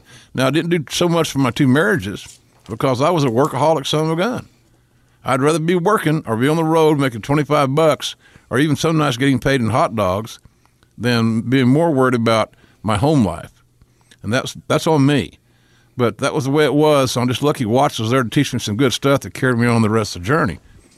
But man, I'll tell you, when Raw does well, it seems like everything kind of picks up a little bit. There's more of an awareness, or there's a feeling of, positiveness. Bully, it's the benchmark, man. It's what it's all about. And maybe I'm overlooking saying that because I was on it at one time. Now I'm egocentrically a prisoner to the brand. Hell, I don't know. Well, we're sitting here talking about, Raw maybe dropping the ball sometimes or being lackluster. To take it to, take this on a positive note, they're doing quite the opposite on SmackDown. SmackDown, yeah. I'm more invested in the characters there. I'm more invested in the story. I'm more invested in the actual wrestling matches that are taking place. As a tag team guy, I have the Bar, the Usos, and the New Day, 3 teams with tremendous chemistry, duking it out for those tag team titles. I have Becky Lynch and Charlotte there doing probably some of the best work in the company right now. So it's crazy. It's night and day between the 2 brands. And despite the fact that SmackDown to me is the better show, and over the course of history has had times when it has definitively been the better show, it's still always labeled as the B show. Maybe only a theory here, but maybe much like coaching. Right now is the time of the year where some colleges are hiring new coaches, and it's inevitable that will also happen in NFL in the next few weeks. A plethora of coaching jobs, I'm sure, are going to be open. Normally is, because nobody's got any patience anymore. They gave Chip Kelly 3 years in Philadelphia, and 2 of those years he won 10 games. He still gets fired before the season's over, the 3rd season. You never know. So I'm wondering this. You brought a great point. SmackDown is a better show to watch. It ain't all about that 2 hours versus 3 hour stuff, folks. That has a play in it, no doubt. I'm not stupid. I look stupid, but I'm not stupid. The issue is, I might think this. I might say, well, here's the writing contingent on SmackDown. They're doing a pretty damn good job because they're writing a better show than our flagship show is in the eyes of many. Why don't we take and change creative voices? Why don't we take a couple of these good writers off of SmackDown, not clean out the cabinets, but get some of that influence of that same feel, that same theory on Raw. But I haven't heard of anything like that. That's any changes are pending or anything. I don't talk to anybody, so I don't know. Yeah, that seems like that'd be an easy fix. But JR, if you did shake things up and you shook things up creatively, at the end of the process, you still have the same final filter, and that's right. Vince. Right, and he'll be the first one to tell you that the buck stops, and with him. So you hear stories that Vince is at Raw, but he might not be at SmackDown. Well, he's been at SmackDown plenty of times when we've gotten great SmackDowns.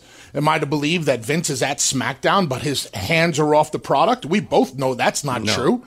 Because he has his hands on everything. At the end of the day, this billion-dollar company is still a mom-and-pop fruit stand.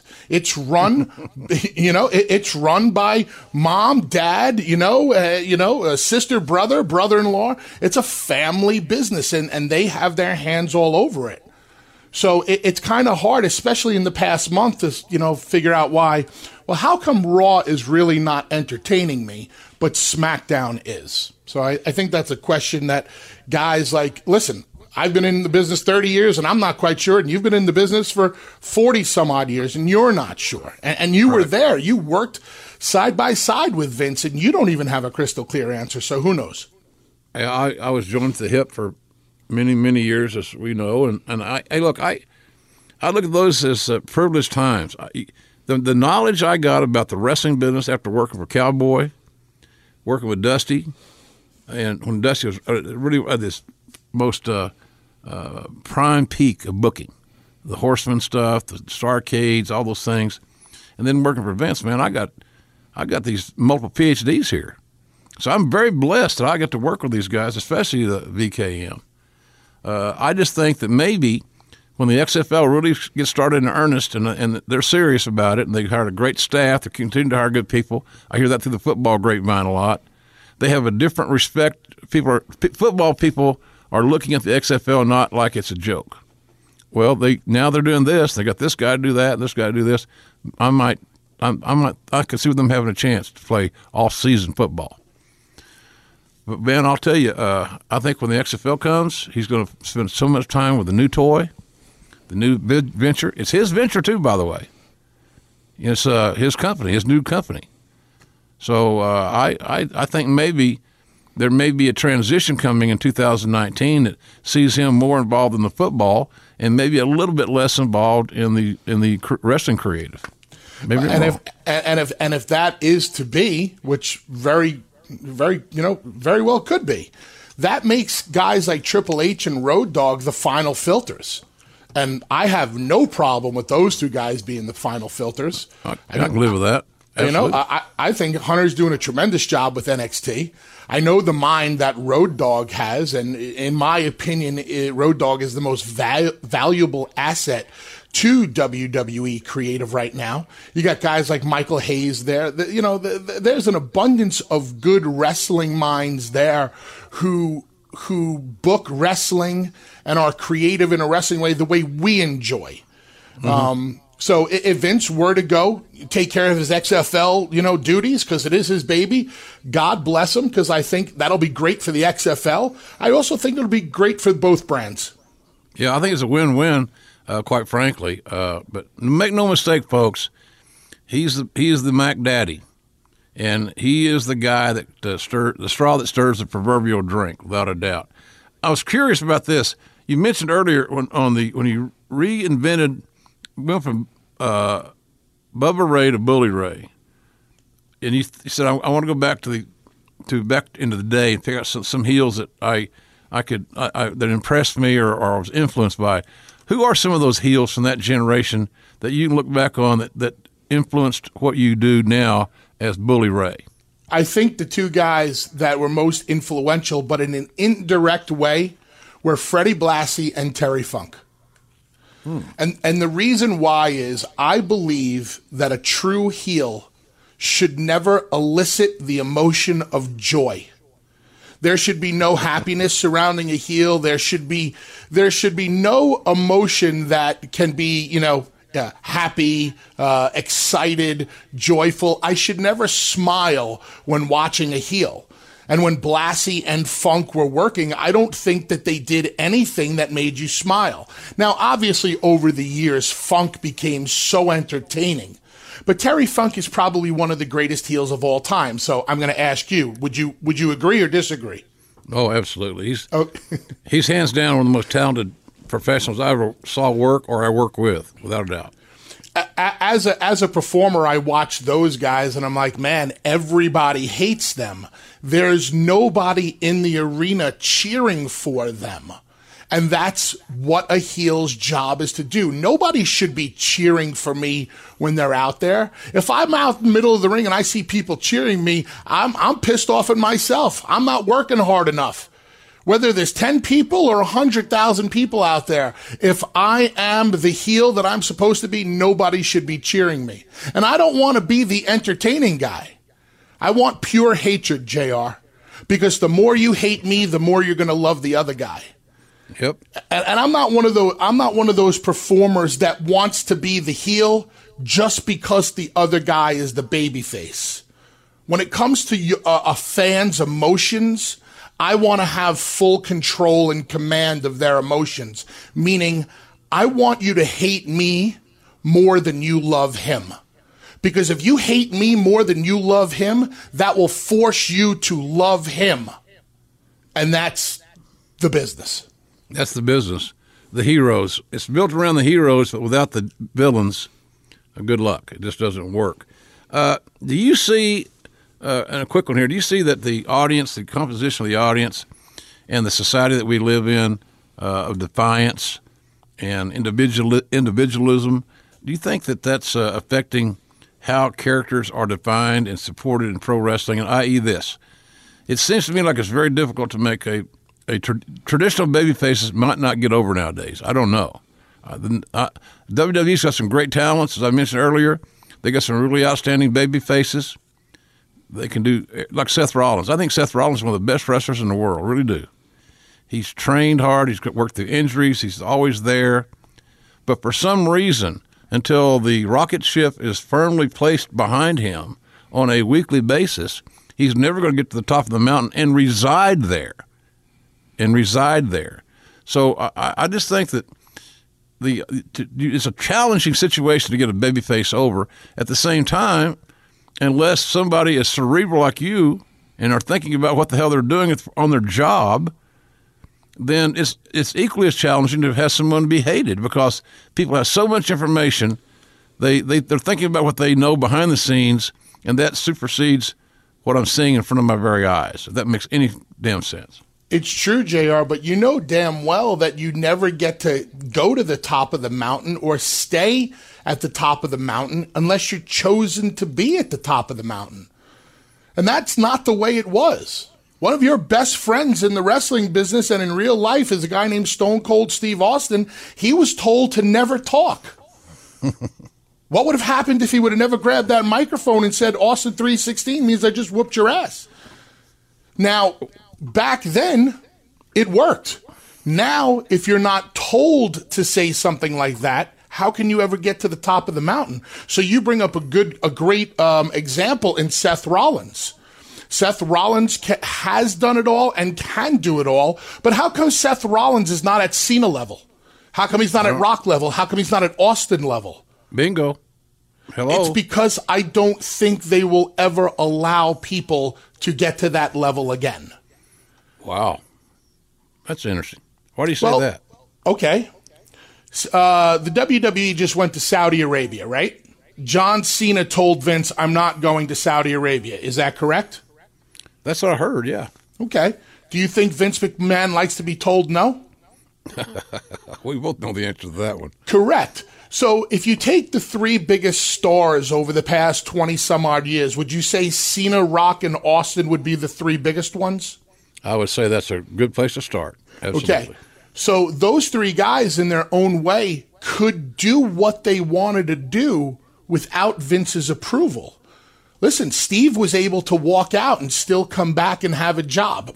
You helped out a lot, but not a lot of people get to walk out and come back in the next day.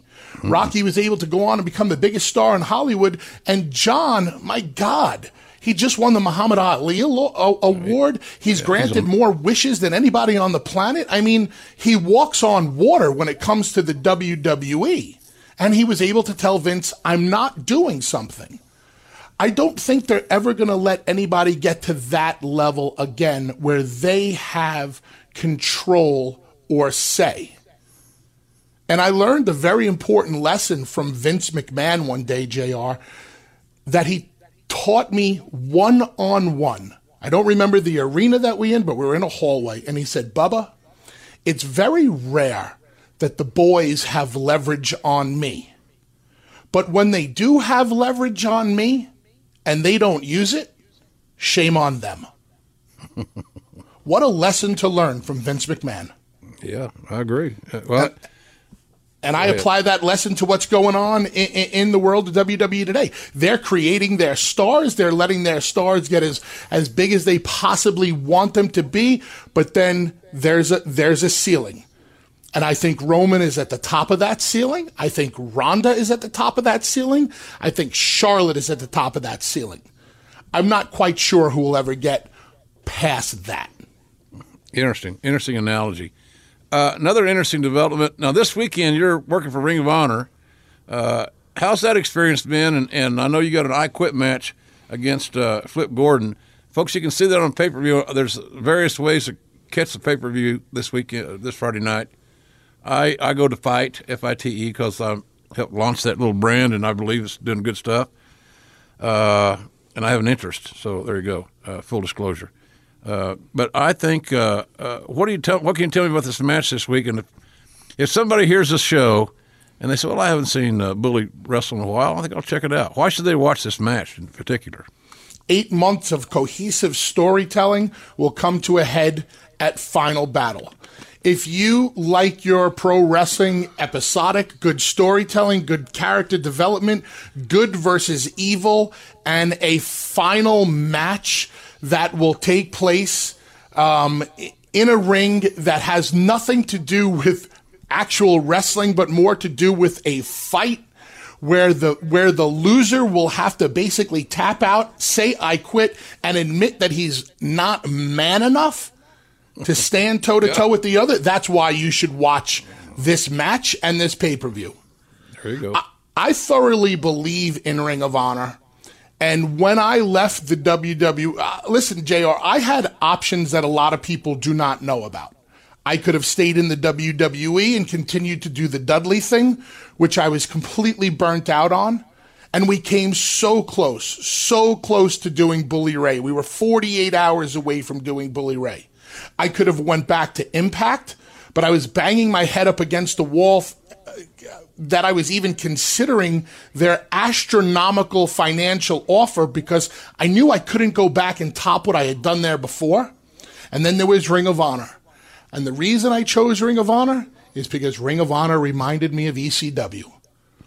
And like you say, you're on the back nine of your career. Well, maybe I'm on the back nine of mine, but if I'm on the back nine of mine, I'm going to go out the same way I came in, telling stories and doing pro wrestling and sports entertainment the way I was taught to do it from day one, in a way that emotionally invests the fans and in a place that I can do it and tell my stories and help other guys get over. So that's Friday night, kids. Check it out on the Fight app. Ring of Honor. It's going to be a hell of a show. It's a loaded show. It's really good, I can tell you that. And then also on Sunday, I want to get your quick opinion on this because the Dudleys, Edge and Christian, and the Hardy Boys, they invented TLC, tables, ladders, and chairs. They were the first two. I told somebody else today talking about this show that I don't think that those two matches will ever be surpassed. And that if I were a WWE person and was going to have a TLC match, I would thoroughly study what they believe worked and what they believe may not have worked in those first two for you guys. Explain to me as quickly as you can how hard it is to get six guys on the same page working with inanimate objects. It is very, very difficult, and I'll go back to a word I used earlier, and that's chemistry. You know damn well it's hard enough to get four guys on the same page when it comes to tag team wrestling. Not everybody can be the Rock and Roll in the Midnight. But to get six guys on the same page, all thinking exactly alike, knowing where each other are every minute of the match goes by, and then to work with the tables, the ladders, and chairs, it's very, very difficult. And I'm proud to say, and I'm happy to hear you say it, that our first two TLCs, the first one at SummerSlam in 2000 and then at WrestleMania 17, which is considered the greatest WrestleMania of all time, TLC 2, they've never been topped. However, I said this on Busted Open a couple of weeks ago. I was hoping that they were going to put The Bar, The New Day, and the Usos in a TLC match for the tag team titles. Because I believe that if any three teams had the opportunity of equaling or surpassing what us, the Hardys, and Edge and Christian were able to do, it's those three teams, because I've worked with all three of those teams, and they have chemistry. Mm-hmm. So that's the highest praise I can pay to those three teams. That's good. That's high praise, no doubt about that. Do you think that if you're a booker or you're the agent or whatever on a match, and that match happens to be a TLC match, wouldn't you encourage your participants to watch TLC 1 and 2? I can tell you that a lot of wrestlers have come to me or, any of the other guys and have told us we actually got together and watched, whether it was TLC 1 or TLC 2, and tried to borrow or get inspiration from. So a lot of guys have admitted it. I think it is the bar that was set early on for what this match is supposed to be. And I implore anybody who's going to take part in a TLC match, the number one thing is psychology. We know we're going to have the crash and burn spot. We know we're going to have the gratuitous violence, but make sure those crash and burn spots and that gratuitous violence makes sense. The idea is to win. The idea is to climb the ladder and grab the belts. That's job one. Everything else that happens around it is the icing on the cake. So psychology. Yeah. Well, I still am in awe of that performance in both those situations, even though my original payoff that Vince and I agreed on that one bit. It was a little soft. Yeah. A little light. What happened to your hand there? So, it's like I paid off. I gave X-Pac a payoff one time for a pay-per-view, and he said, he comes up to me and he says something along these lines like, hey, do I get paid by the goddamn pound? He was the smallest guy in the match, which wasn't unusual in WWE. So we took care of him. But that was a good story. I had a little meeting with the Dudleys, Edge and Christian, and the Hardys. And guess who the spokesperson was? He's on the radio right now with me. But see, this is the funny part of the story, JR. When you tell it, you kind of get it a little backwards. I wasn't the spokesperson. We decided early on before we came in with you that I wasn't going to be the spokesperson because I would probably come on a little too strong. So it was Matt and Edge who did the talking. Yeah. But when they were trying to say that we weren't exactly happy with the payoff, you said, so you boys thought the payoff was a little soft. And that's when I said, no, JR, it feels like you kicked us in the balls. Yeah. Well, that made me feel good. That's what you want. You want your guys, you sign these guys, these contracts, and you want to help them improve their quality of life and give them a break, And then they do great work, and then you kick them in the balls. That was so diametrically opposed to who I am. It's not even funny. But the good news is, through communication and not confrontation, I tell you this all the time. You're going to get to McMahon's heart. You got to get to McMahon's heart by communicating and conversing, not confronting. Big problem. And you guys did not confront me. You made your presence felt, and you just your facial expressions. I knew you weren't happy, but I think we made it. At the end of the day, maybe a week later, everybody was made whole, right? Absolutely. Everybody was happy at the end of the day, and I'm glad that we came and we spoke to you, and I'm glad that you were open-minded, because even though you gave us the extra money up front, I'm sure you took it off the back end. the ring crew had no Christmas. Hey, man, good luck this weekend. Bubba's at Bully Ray 5150 on Twitter. Check out the 3D Wrestling Academy, folks, Team 3D Academy in Kissimmee, Florida, and in Danbury, Connecticut, next to the Mint. I don't know where it is, but it's cool. And I also follow your better half on Twitter. You should mention her, too, because I know who the boss is around there. The lovely Velvet Sky, yes. Yes, it ain't you, baby. I did pretty good for myself, huh, JR? You really did, man. I'm proud of you. It must have been those massive calves. Yeah, exactly. Remember I used to bullshit you about your calves all the time? Get in the gym. My God, look at your calves. They're shriveled up to nothing. Yep. So I appreciate you. I love you, buddy. You're one of my guys from the old days, signed the old days, and it's amazing to see what a lot of you guys have done with your lives and how you're stable financially and you're somewhat sane. It's a real blessing for me to interact with these guys like you. So keep up the good work, buddy. And if there's anything I can ever do for you, like always, just let me know. I appreciate you, JR. Thank you very much for having me on again, and I love you too, buddy. Okay, thanks, Bubba. I can't thank you guys enough for rating, subscribing at Apple Podcasts, Google Podcasts, Stitcher, TuneIn, Spotify. Sassy. Spotify. Where'd that come from? What's wrong with me? Or wherever you get your podcasts.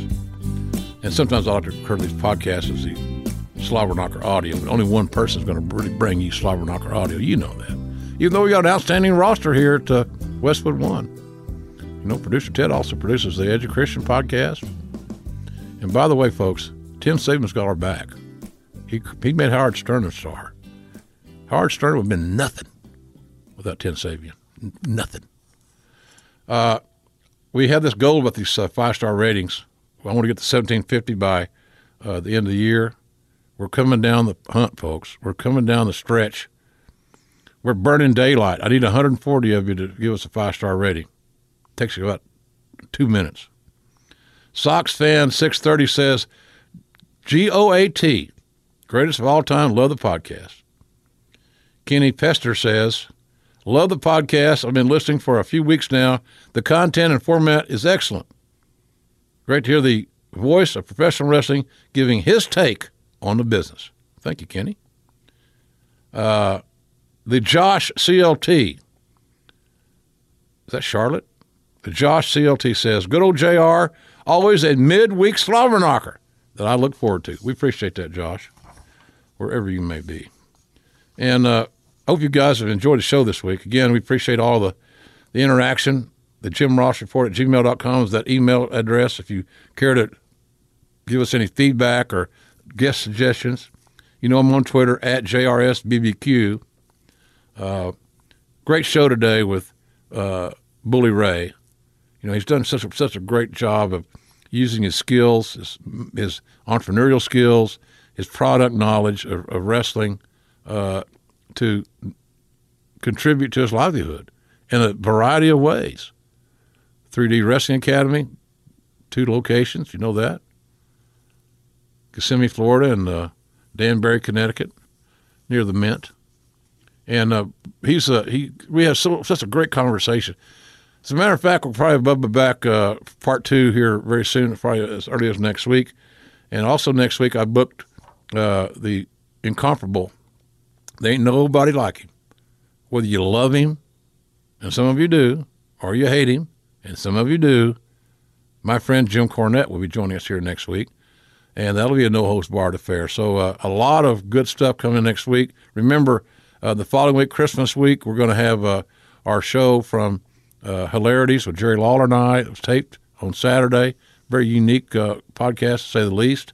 So a lot of good things to look forward to. And we appreciate you guys for doing that. Remember, I hope you have a great holiday season. We are, we like everybody else, we're hawking our gifts and our items. www.shop.com, prowrestlingtees.com/Jim Ross. Great shirts, up to size 5X for those of you that might be a little chubby, like me. I don't wear a 5X, though. I have to admit that. And, of course, www.shop.com has a JR's page that they're continuing to restock because we're selling a lot of stuff there, of which I'm grateful and I appreciate. The thing about the sauce thing, not going to Ingles. You go to Ingles and buy some sauce and ketchup, mustard, and it's a good stocking stuffer. Why not for a wrestling fan? Because everybody can enjoy it. They can eat it. And so we appreciate that very much. And we love Ingles because they do so much great things with the Headlock on Hunger group that my friend Bill Murdoch created and manages there in Asheville. Headlockonhunger.org. It's not a better organization, folks. Remember, when you're hungry, nothing else matters. And you find out that 25% of the children in America don't eat regularly when they're not in school. And that's a damn shame. You can only imagine what it's like worldwide. Feeding children should be one of our goals in life. Why wouldn't it be? Why wouldn't it be?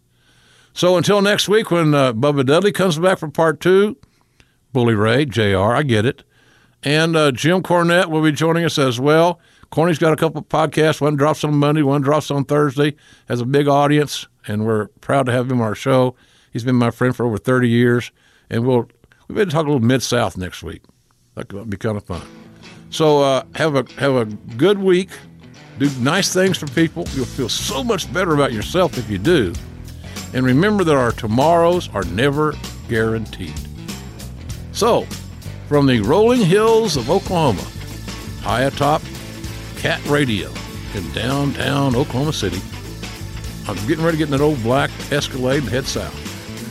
So until next week, I'm good old JR Jim Ross saying, so long, everybody.